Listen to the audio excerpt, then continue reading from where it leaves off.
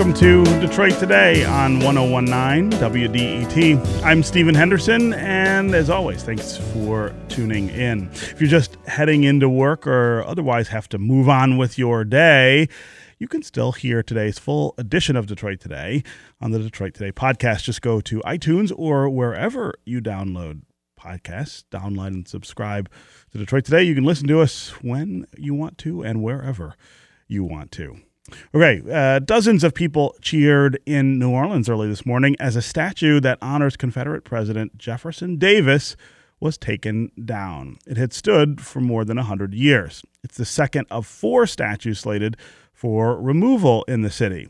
One of the others honors Confederate General Robert E. Lee. Despite the cheers, the plan to remove the statues has also created a lot of controversy in that city and across the country. What should we do with monuments or plaques or statues that are erected to honor deeply flawed historical figures? Some people represent such horrific moments in our history that there's little question about ridding our public spaces of landmarks that honor them. But what about slaveholding founding fathers? What about more recent public officials who accomplished great things for our nation, but who did little to hide deeply racist worldviews? Where do we draw the line, or should we be drawing the line at all? Is it right? Is it necessary? Or is this a form of historical censorship? And is there context that we can put these monuments or statues into that might help us all understand and be able to talk to each other, frankly, more honestly about history and the way it informs the way we live now? As I just said, the city of New Orleans is embroiled in this sort of debate over these statues, but you could have that same talk here in the city of Detroit. Think of the things that we have around us that remind us of people whose lives were complicated, who maybe accomplished great things, but also were deeply involved in racism or slavery. Jefferson Avenue, Washington Boulevard, Wayne State University, Cobo Hall. All of these things, all of these names carry with them the weight of the actions that the people who had those names did during their lives. And it's not always simple. So we want to spend the hour, most of the hour today, talking about this question. How do we come to grips with monuments and statues and plaques that honor people whose lives were complicated by race, complicated by racism, complicated by slavery?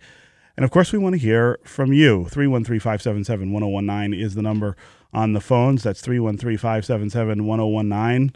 What would you do if you were in the city of New Orleans about these Confederate monuments? What do you think we should do here in the city of Detroit or in Michigan about the things that honor people whose legacies are sort of riddled with involvement with racism or slavery? What would you do? And do you think we should do anything at all? Some people, I think, believe this is all okay. And that's all right, too. And we want to hear from you as well. Again, 313-577-1019 is the number on the phones. You can also go to the WDET Facebook page and put your comments there, or go to Twitter and hashtag Detroit Today, and we'll try to work your comments into the conversation. And joining me to help lead this conversation is Kadada Williams. She is an associate professor of African American history at Wayne State University. Kadada, welcome back to Detroit Today. Thank you for having me. Yeah. You and I were talking before the show about how complicated this is, how difficult it is to deal with. And I'm going to give you a chance up front to admit your own difficulty dealing with these complications. It's not easy to figure out how to deal with these things or how not to, right? That's one question, but I think it connects to the difficulties we have even talking about these things and even acknowledging that history in this country is so imbued with the original sin that was committed here, the idea of racial inequality that was baked into the founding of the country just continues to confound us 240 some years later. Right. And I think that a lot of what this debate reveals is not only are the sort of complexities of history, but also the decisions about power in the production of history. And so there are certain histories that are seen as baked in, like the history of the founding of the country. But that history that seems so predetermined, so perfectly established, is actually a lot more complicated, and it doesn't engage oftentimes the history of slavery Sure. or the history of settler colonialism. And so what we've seen in the past, 20 to 40 years is an effort to come to terms with that, an effort to sort of stitch this more complicated, more horrifying reality into the history of the nation. And what we see is a lot of pushback because there are people who are committed to these earlier, older, sanitized, whitewashed histories of the United States, and they resist. They put up a big stink about the production of this history. And in the case of like New Orleans, what a lot of the advocates for keeping the monuments will not acknowledge is the actual more complicated history of the Civil War and even the context in which those monuments were erected. Yeah. So there's a history to everything. And I think what we need to do is to have much more honest conversations about that and the complexities that go into So let's talk about what's happening in New Orleans. You've got statues there. I've seen them. I spend a fair amount of time in that city. There are these are not just statues, hanging around in odd places. There are squares in the city parks where the central figure in those parks is one of these monuments to somebody like Jefferson Davis or Robert E. Lee. There's no way to deny that that's part of the city's history. It's part of the South's history. Is it okay to just take them down and pretend that history didn't exist? Is that the right way to be thinking about correcting what clearly is a problem in the sense that there's really not a whole lot of context around them? Can we just wipe it away? Well, I'll admit my own sort of mixed feelings about this. To be honest, I'm all over the place with this issue. But I'll say that for New Orleans and the way they have chosen or the way they chose to memorialize the Civil War and white supremacy, the specific way they chose to do it, I think merits relocating the monuments into a place like a museum where you can provide the proper context around them.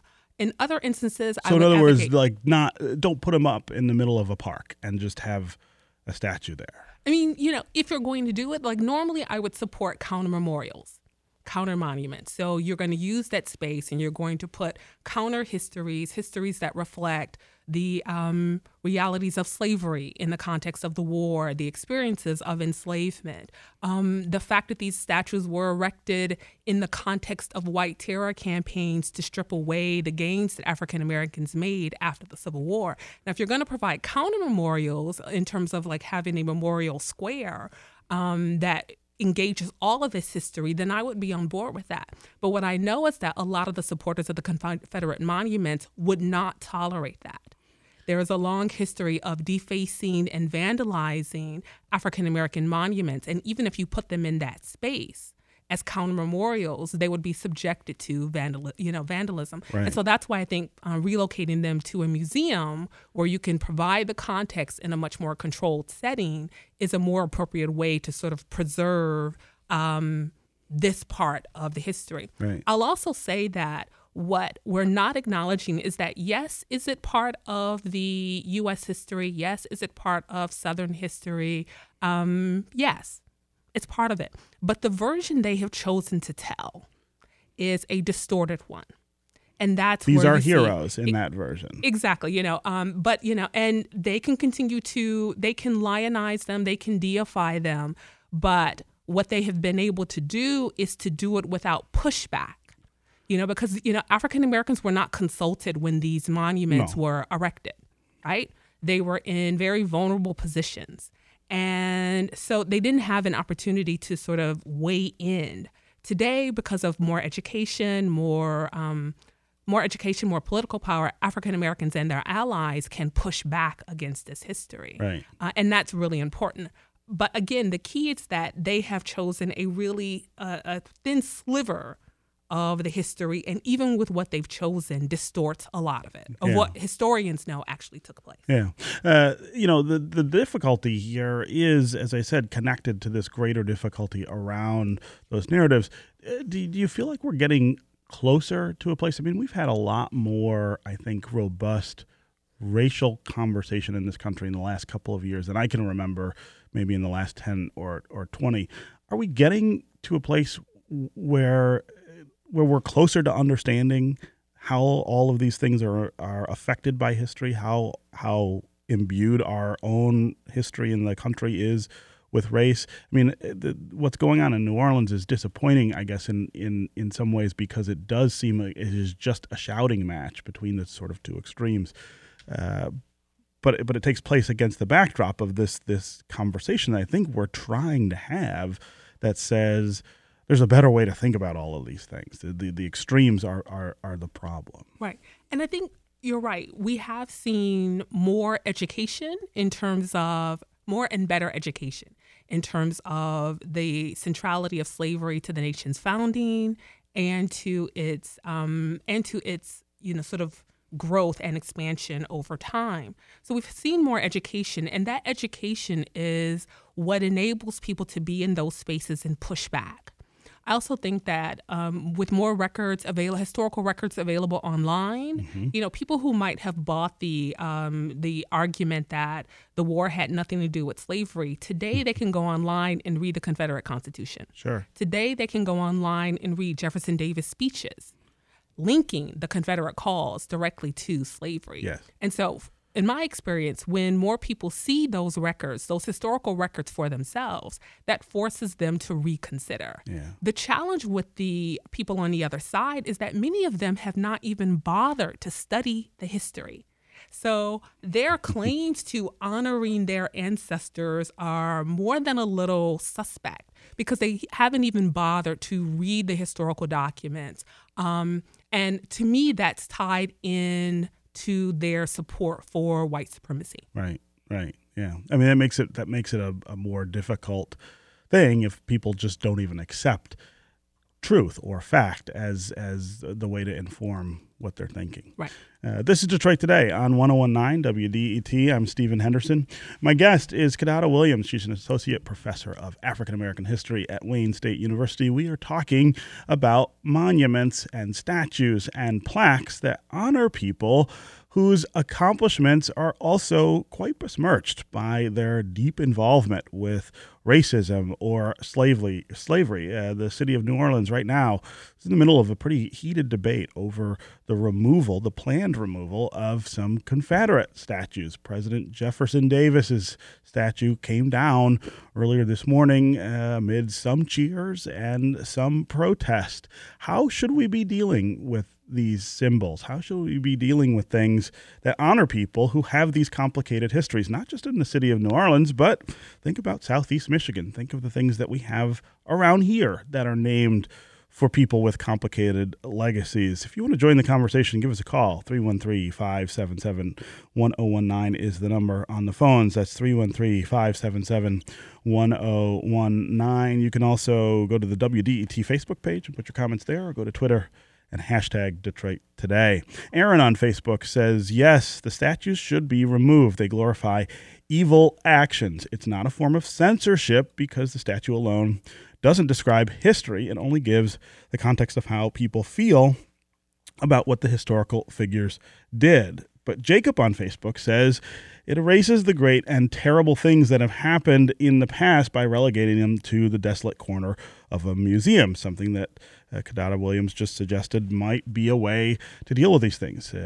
Jacob continues, Jefferson Davis and Robert Lee are excellent examples. They fought their government for flawed, even repulsive reasons, but when they were defeated, they spent the rest of their lives pursuing reunification and reconciliation with their brothers to the north. Not sure that's true. To tear down these monuments is an active effort to paint our ancestors as monsters with no redeeming qualities, because truth requires that we take their legacies as a whole, which would involve seeing virtue in men we fought, if not their reasons for fighting. Jacob, thank you very much for that very complicated and complex read of that. Kadana Williams, I want to give you a chance to respond to those two thoughts. Well, I'll start with the second one. I think he's right in terms of acknowledging that, and this is something I tell my students, people are messy, right? Yes, as human. As human beings, we are really complex. And if the creators of the monuments were willing to, when they established the design, if they were willing to bring in the full scope of Jefferson Davis's, or the full complexity of his life, then that would be one thing. But that's not what they're doing. That is not what they have chose to memorialize. They did not do this in 1867. They didn't do this in 1871. They erected these monuments during a time of white terror campaigns against African Americans. Yes, in the 1900s. Exactly. And so that's not even... So on the one hand, I understand where he's coming from, but on the other hand, I would argue that it's less appropriate to apply to this situation because they're not acknowledging the full complexity. Right. The context of putting the monuments there themselves was also an act of oppression against African Americans. It was not an honoring of history so much as it was an intimidation tactic in some cases. Exactly. In many cases, I mean, you think about the monument to the Colfax massacre, which reads, it pays tribute to the, quote, memory of the heroes who fell in the Colfax riot fighting for white supremacy. Wow. So that's for there on the monument. That's right there on their monument. Right. So, at least, in that case, in some cases, they're really obvious. They're really honest about what they are doing, what they are memorializing. Yeah. But to the caller's or to the writer's point, if there are opportunities to provide counter histories, counter monuments in the same space, then that would be a way to sort of acknowledge the full humanity, acknowledge the full complexity. But again, the people who are often the diehard advocates of these monuments would reject that history. They would reject or gaslight conversations that provide historical context to the men that they're honoring or to the establishment of the monuments, and they would be the ones who would play a role in defacing and vandalizing the counter monuments. Right. So that's why I make the argument for a museum being a space. In other places, counter memorials or counter monuments would be perfectly appropriate. But in the context of this memorialization of the Confederacy, because it links back to the original sin, it's less appropriate, I think, for counter monuments to be the only solution. Yeah. Again, on the phones, 313-577-1019 to join the conversation here, 313-577-1019. Let's go to Roger in Oak Park. Roger, welcome to Detroit Today. Hey, great to be here. Hey. So when you talk about racism and promoting people, in Southeast Michigan, how are you going to look at Coleman Young? Well, tell me how you look at Coleman Young. He promoted racism. Can you give me an example of that? I wanted the difference between one side of 8 Mile and another side of 8 Mile. Made that comment many times. He said what now? The differences of being on one side of 8 Mile or the other side of 8 Mile. It created a little bit of tension. I'm not sure which quote you're trying to recall. I'm not trying to quote anything or anything in specifics, but that was a man who promoted racism.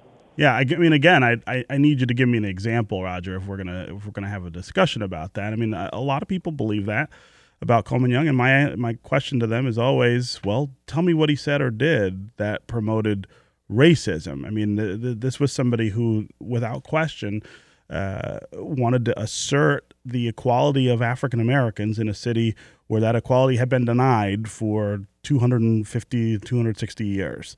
And in so doing, that brought him into conflict with policies that had stood for a long time or cultural norms that had stood for a long time. I think equating those with racism is probably not accurate, and at least from my point of view. But again, I'm always open to the idea that I'm not seeing something, or I don't see it the same way you do. If you could give me an example of what he said or did that was racist, I'm more than happy to talk about it.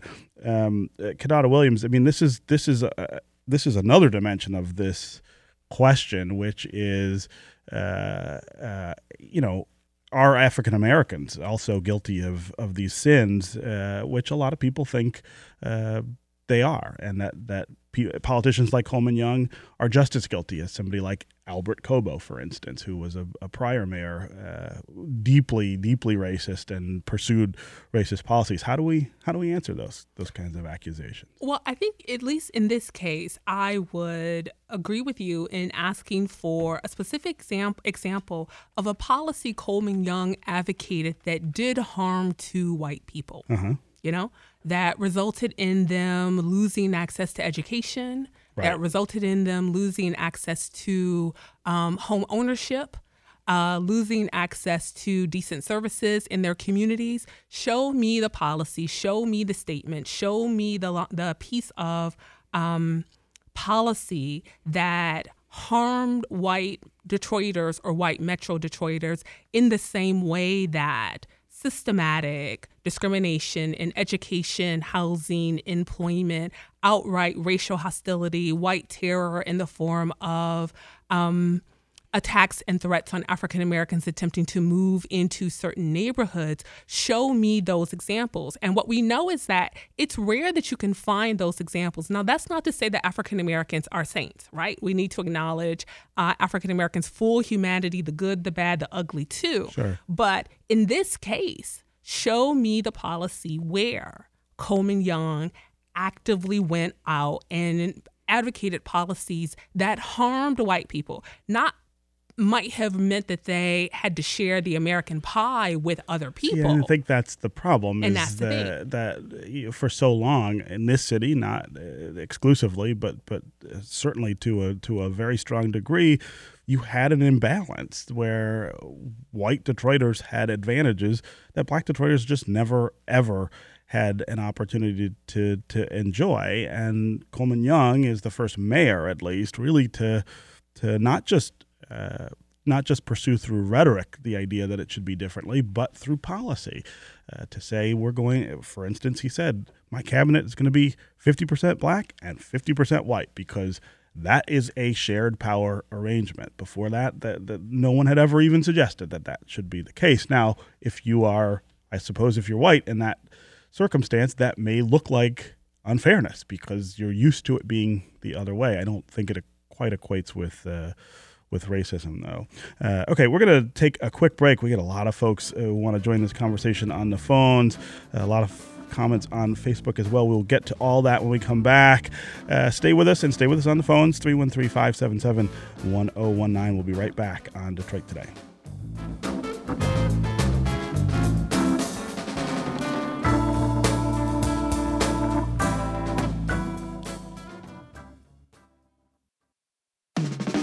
Your city, your town, your voice. 1019 WDET, Detroit's public radio station.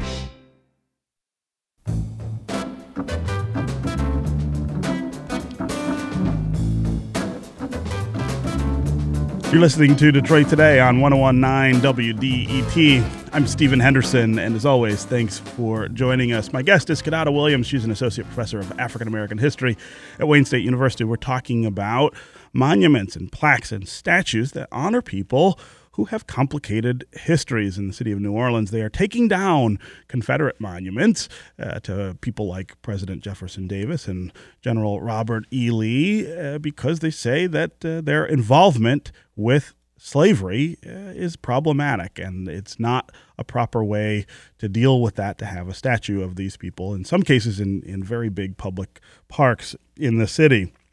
We're talking about how you deal with these issues. How do you deal with people whose legacies are complicated?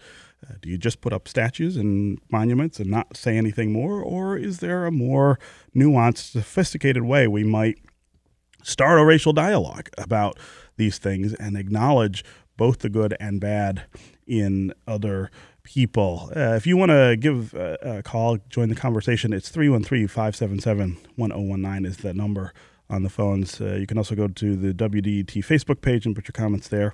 Or go to Twitter and hashtag Detroit Today, and we'll work your comments into the conversation. I want to start this segment with a quote from Coleman Young, who we just had a caller point out that his belief is that Coleman Young's legacy is one of those difficult legacies to deal with, that he did or said things that were racist too, and the caller wanted to know how we would deal with that. I pressed the caller for an example of what Coleman Young did or said that was racist. He wasn't able to provide it, but I think he hinted at the idea of this divide of 8 Mile that Coleman Young saw. One side of 8 Mile one way and the other a different way, and I think that owes to a misquote of something that he said in his first inaugural speech about 8 Mile. And I want to read the quote, and we're going to put it on our Facebook page and keep it up there so that we have the actual quote and that we don't keep falling into this trap of assuming something is true when it's not. So this is what Coleman Young said in his first inaugural. He said, "I issue a warning to all those pushers, to all rip-off artists, to all muggers. It's time to leave Detroit. Hit 8 Mile Road. And I don't give a damn if they're black or white, or if they wear Superfly suits or blue uniforms with silver badges. Hit the road." Now, that seems to me a quote to say, look, this is going to be a city where we're going to have law and order. I mean, itself a pretty loaded phrase, but certainly somebody who's saying, I'm going to keep people in the city of Detroit safe, and if you want to behave in a way that threatens that, you got to leave. That quote has been distorted so many times by people who have said to me, Coleman Young told all the white people to hit 8 Mile Road. Well, that quote doesn't say that. It doesn't even come close to saying that. And I think one of the things that's really important if we are going to have these conversations is fact and truth and the acknowledgement of fact and truth. And that is the truth of what he said. So again, 313-577-1019 is the number on the phones. Kadada Williams, go ahead. I just want to say really quickly, I also think that when we talk about Coleman Young, we need to acknowledge that he's talking about, or he's responding to, the long context, the long history of refusal to share power and resources in the city of Detroit. Sure. And it's not even something that is just past. It is a fight that he has to continue to wage throughout his entire mayoralty. Exactly, yes. Throughout the entire period. Yeah. Let's go to Norris on the west side. Norris, welcome to Detroit Today. Hello, good morning, everyone, and thanks for this conversation that you all are having. It's very insightful, and I think it's important we talk about it. My comment is simply that for the monuments down in New Orleans, I think we should look at an example of, for example, Nazi Germany and their treatment of their sordid history during the Second World War and the rise of Hitler. If you look at that and you realize that they acknowledge as a country that this is a dark stain on their history, and they don't erase it, but they do treat it with, the amount of care, and I don't want to say vitriol, but they understand the context. I see here in the United States that we have a refusal to look at the Civil War with the same type of attitude. We refuse to look at it and see that there was a side that was completely all right with going to war over the economic benefits of having slaves. We have a refusal of an entire section of the country for people to acknowledge that. And until we get to a point to where people will acknowledge that, we're going to see this pushback. And I also want to push back on this notion of these alternate forms of history. History is history. This is what happened. That's what happened. And so while I understand, that there's multiple viewpoints, there's winners and losers, what happened is what happened, and the Confederacy did not win that war, and unfortunately, they're going to have to deal with that, the people who support this. I don't understand this concept of this alternative facts and alternate history. No, what happened is what happened. Right, Norris, that's a great point. I'm glad you called him in, and I'm sure Kadada Williams, who teaches history, would strongly agree. Would strongly agree with you. Kadada, I am one of these people who is very, very skeptical of comparisons to Nazi Germany, right? It's very difficult to make that comparison. It's probably the most evil regime, at least in modern times, that any of us knows. But at the same time, I think Norris did a really good job in his comments there of showing how this connects. I mean, he's not equating the Confederacy to Nazi Germany. He's saying that the way we have come to reckon with the evil that inspired that Confederacy is very different from the way Germany came to reckon with what happened in the Second World War. Right. And I think he's absolutely right, and I appreciate his call. The challenge that we have in the United States is that you have a lot of people who historically have been and are still in positions of power where they can make sure that we don't have accurate representations of the past. Sure. We even have textbooks that are published in 2016 and 2017 that represent enslaved Africans as African immigrant workers, right? So there is a strong and powerful opposition that is committed to sanitizing this history, to an alternative narrative. And the challenge is that they cannot be persuaded with facts. And until we have lawmakers who will do what Germany was willing to do, which is pass legislation that supports, appropriate education and establishes policies or consequences for misrepresentation of that past, then we're going to continue fighting these issues. Yeah. The beauty is that we do have more people like Norris who are educated. The challenge is that there's still the opposition, and that process of getting more people who are educated, who are willing to receive the actual past or the understanding that professional historians know, getting more of those people on board, getting them educated is long. It's a long and difficult process. We are better off today than we were 10 years ago, than we were 20 years ago. I think that 10 years ago, if the Charleston massacre occurred, you wouldn't have the same response in terms of even people being in a position where they can say we need to rethink the Confederate monuments. Sure. We are there today in large part because of better historical education. The challenge is that, as much as I agree with that, I'm an educator, I want that to be enough. I just know that it's not. It's not. Well, and we have, in the current political discourse, we have an emergence of an aggressive campaign to destroy the credibility of truth and fact and to blur the lines such that people don't believe that there are such things as fact or truth, that I can have a set of facts and you can have a set of alternative facts, and that somehow is okay in a society that prides itself on freedom of information, right? On the idea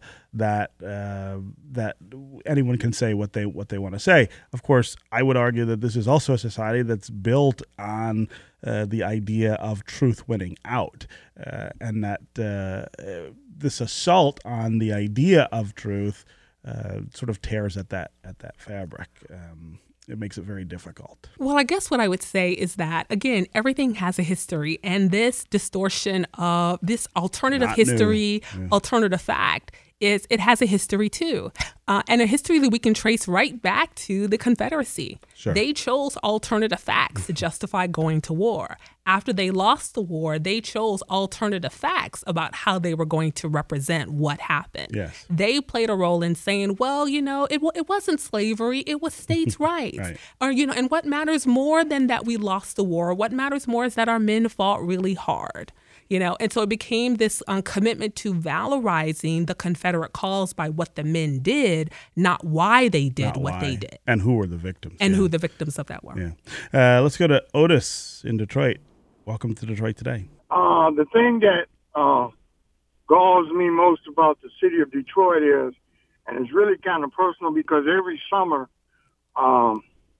it's a blemish on the greatness of Coleman Young, is that he named the park Shane Park. Shane was a slaveholder, and it bothers me that black folk go down there every Sunday, every summer, party, and you're partying on a place that was named after a slaveholder. Right.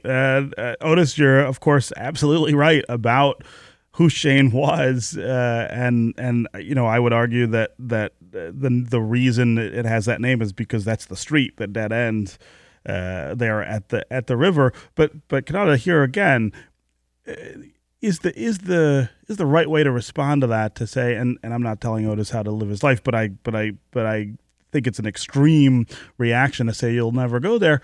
But should we be doing something to try to put that in context? I bet a lot of people don't know, for instance, who Shane was. Right. I bet a lot of people don't know. And I think I wouldn't change the name of the park, but I would advocate for some, maybe historical marker that provides a little bit of the context of who Shane was. Yeah. And the sort of but does it in the way that acknowledges his full complexities.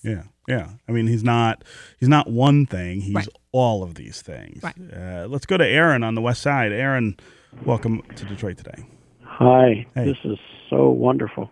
Thank you. And your guest is very good at articulating. That she is. And I'm glad that it took a while for me to get on because some of the callers really helped too. Even the ones who I disagree with, they show the inability of some of the citizens of our country to accept this new reality. This is what I want to say about the whole thing. Uh-huh. It's very difficult for the humans condition to be told that they're wrong about something. There's no painless way to tell someone that your hero is not a hero. There's no painless way to tell somebody who they look up to that they shouldn't be looked up to. And so it's not going to be accepted. But I think the bigger picture is that in this country, for the most part, when you're still doing something or trying to hold on to a belief, it's hard to acknowledge that belief is wrong if you're still doing it. People will admit when they've gotten past something and don't do it no more that it was wrong. But if they're still doing it, they don't want to admit that it was wrong. So then they create this alternative fact thing or rationalize it or whatever. See, what's happening is that not only in the South and with these monuments, but in this country, period, whites and some of the people who are in power are struggling with accepting that you have been wrong all of this time and we need to start changing the way that we look at each other and the way that we treat each other and the way that we look at history. Sure. It was wrong. It has always been wrong, and it will always be wrong to treat a person differently as property or as less than simply because they are of a different culture. Sure, but, absolutely. I'll leave with this example: the Black Lives Matter movement. Uh-huh. The Black Lives Matter movement came into effect because blacks felt like an abnormal amount of blacks were being slain for reasons of just being black, and so they said our lives matter. Now, the other side said, oh, that's a hate group. Right. And see, that's their reality. If you ask for equality or if you ask to be looked at in a way that says that I'm valuable, no, you don't get to ask that. You're wrong for asking for equality because you'll never be equal to us. Right. And that's the problem. Aaron, great comments on the call this morning, and thank you very much for calling in. Kadada Williams, I'm going to give you a chance to respond to that, but I want to prime that by sort of pointing out that one of the things that Aaron is drawing out here is fear, and the extent to which that drives the responses when we when we try to talk about race and try to put historical context around these things, there is a lot of fear, and I think people feel accused, right? They feel as though something may be taken from them, or there may be some consequence that comes from that conversation. Well, I think that fear is rooted in so this is really complicated. So, like, on the one hand, I understand their fear. They feel that to share the American pie means that they get less of it. Mm-hmm. But what they don't acknowledge is the fact that they have had access to a disproportionate amount of the pie at the expense of other people. So their concern about loss is real, and I understand that. But what they're not acknowledging is that they were not necessarily entitled to it in the first place, or that they got it at the expense of someone else. What I'll also say is that no one is saying that you should not honor Jefferson Davis. No one is saying that you should not honor Robert E. Lee or even Martin Luther King Jr. or Coleman Young. Yeah. But as a historian, my argument is that the real way to honor them is to acknowledge the full complexities of who they were, right? Not choosing a sanitized version or of Coleman Young, acknowledging his complexities as a man who walked the earth, who made mistakes, but who also tried to do good for the city. So I would say that we need to sort of make sure that we're trying to acknowledge the full humanity of people that we try to memorialize. But yes, people who are concerned about the removal of monuments, people who are engaging in these alternative facts, these alternative histories are afraid. But that fear is, like I said, what we need to make sure that we understand is that they don't understand the extent to which they have gotten these gains and privileges at the expense of other people. Yeah. No, that's absolutely right. All right. As always, Kidada Williams, Associate Professor of African American History at Wayne, thank you very much for joining us on Detroit Today. We'll have you back soon. Thanks for having me. Yes. All right. Up next, we're going to continue talking about race in the context now of Michigan's largest public university and a new effort to increase diversity there. Stay with us on Detroit Today.